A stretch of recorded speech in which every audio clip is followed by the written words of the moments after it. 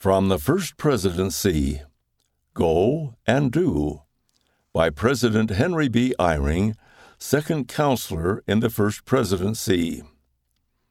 When I was growing up, many people were out of work and homeless. The Relief Society president in our small branch was an older woman from Norway. She knew that God wanted her to care for those in need. So she asked her neighbors for old clothes. She washed the clothes and ironed them. Then she put them in cardboard boxes on her back porch. When someone needed clothes, her neighbors would say, "Go to the house down the street.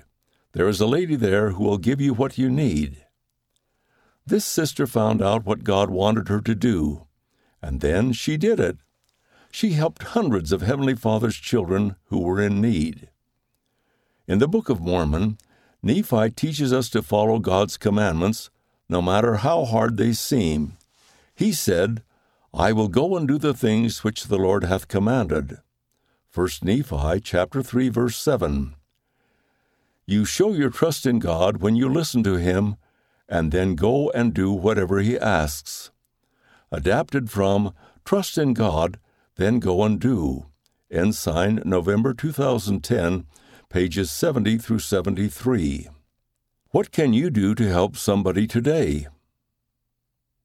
End of the First Presidency, Go and Do, by President Henry B. Eyring, second counselor in the First Presidency.